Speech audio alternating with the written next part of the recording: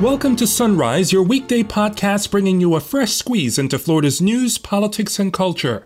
I'm your host, Tramel Gomes, reporting from the Florida Capitol, as felons' rights activist Desmond Meade is finally granted the restoration of his own civil rights. When I didn't get it, when I first wanted it, it shows that you just got to keep pushing. Wow.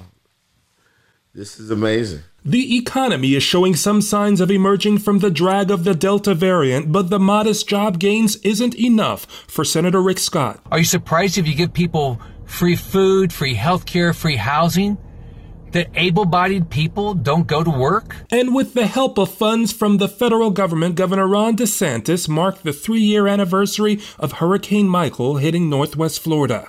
As the counties and cities continue to rebuild, this money will provide $2.7 million to Bay County for generators, emergency services improvements, and water lines. Today we've got all that, including other top stories trending around the state and capital. Plus we have your calendar of political events and more. But first, a word from our sponsor. You're listening to the Sunrise Podcast from Florida Politics. Following is a paid political advertisement paid for by Florida Education Champions.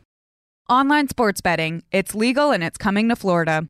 With passage of our amendment next year, any tax revenues collected are required to supplement the Florida Educational Enhancement Trust Fund. Hundreds of millions of dollars in new revenue for students and teachers, with more choices and competition for Florida consumers.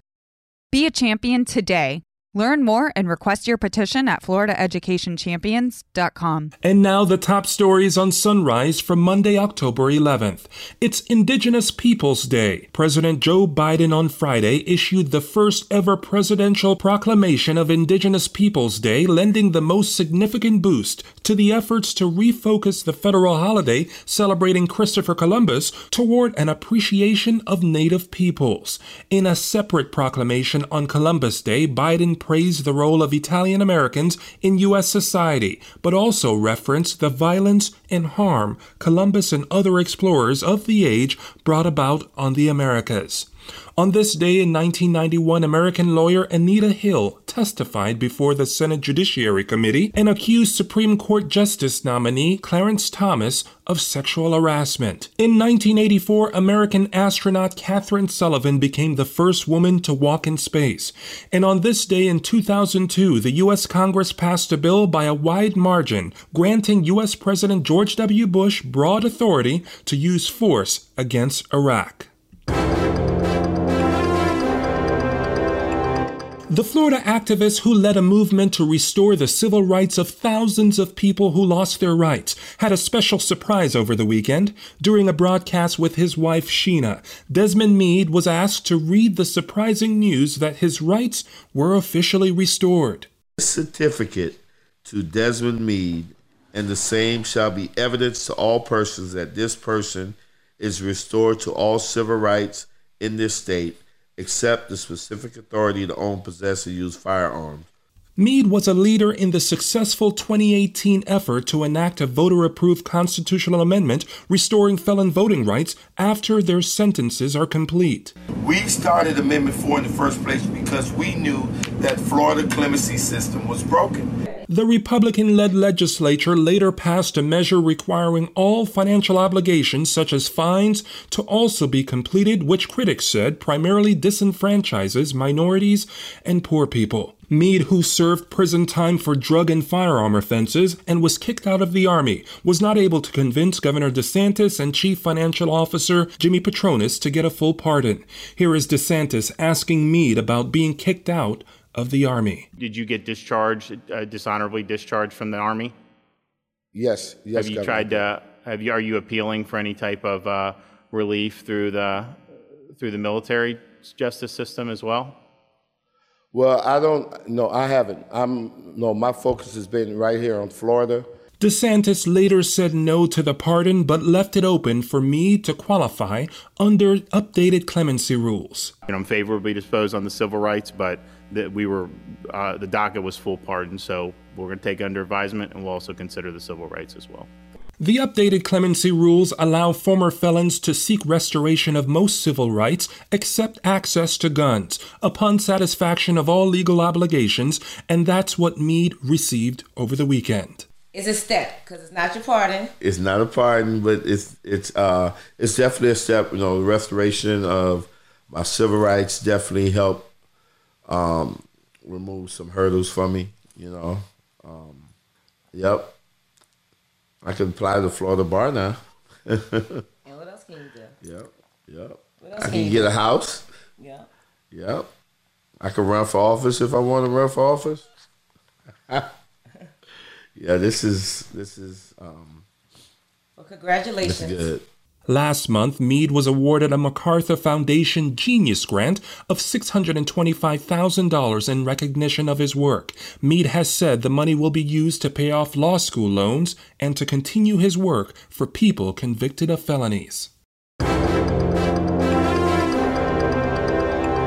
U.S. employers added just 194,000 jobs in September, a second straight tepid gain and evidence that the pandemic still has a grip on the economy, with many companies struggling to fill millions of open jobs. Friday's report from the Labor Department also showed that the unemployment rate fell sharply to 4.8% from 5.2% in August. However, Republican lawmakers on Friday were quick to criticize the less than stellar report. Here is Senator Rick Scott. Hi, Rick Scott here. 11 million job openings, and we only added 194,000 jobs in the month of September. And people said, boy, I'm surprised we didn't add more jobs. Now let's think about it. Are you surprised if people don't go to work when you pay them more not to work? Are you surprised if you give people free food, free healthcare, free housing, that able-bodied people don't go to work? Scott has long been opposed to federal unemployment payments to supplement those from the state, contending that such programs mean workers could make more money by not working than they would make if they had a job. You can follow more on that story at FloridaPolitics.com. Here's your calendar of events. House Minority Co-Leader Evan Jenny will hold an online media availability to cover issues kicking off Committee Week. That's at 10 this morning. The Senate Commerce and Tourism Committee will receive a presentation from Visit Florida President and CEO Dana Young. That's at noon. The Senate Reapportionment Committee will receive an introduction to redistricting law. That's at 3. The House Health Care Appropriations Subcommittee will receive an overview of budget requests from the Agency for Healthcare Administration, the Department of Children and Families, and the Department of Health. That's at 4. The House Public Integrity and Elections Committee will receive a presentation about a 2018 constitutional amendment that made changes related to lobbying and ethics. That's also at 4. Beyond the Capitol, the Eastern Florida State College and Polk State College Board of Trustees are holding meetings today, and the Tampa Bay Regional Planning Council is also scheduled to meet.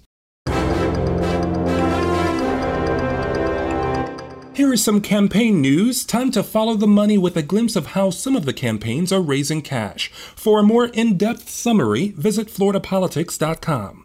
We'll start off. Representative Will Robinson in September wrapped up his strongest fundraising month so far this cycle. The Bradenton Republican reported $63,975 in new contributions to his campaign in September, most of those rolling in the last 2 days of the month.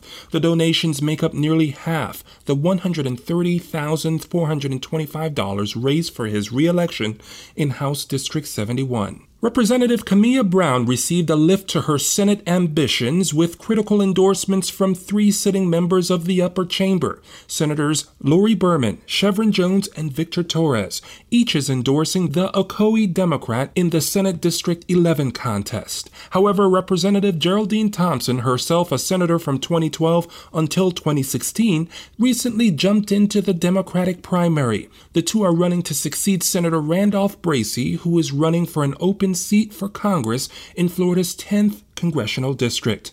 And Attorney General Ashley Moody raised more than $700,000 in the first month of her official re-election campaign. Moody, who launched her bid for a second term on September 1st, raised $702,995 in September, increasing her head start as she looks towards 2022. During a rally in Iowa, former President Donald Trump held a typical Trump-style press conference with a meandering speech telling his supporters, "We will take back America. We're going to take back America." Trump offered a long list of campaign-style promises and joked about a potential new slogan, but stopped short of announcing a re-election bid. Stranded Southwest Airlines passengers across the country are struggling with a mass of flight cancellations by the nation's largest domestic airline. Southwest canceled over 1,000 flights on Sunday, but the news took a different turn through the lens of politics. Conservatives started feeding followers with claims that the reason behind the cancellations had to do with vaccination mandates and employee protests. Southwest Airlines blamed weather and tower issues. In fact, the official statement from Southwest said, "We can say with confidence that our pilots are not participating in any official or unofficial job actions."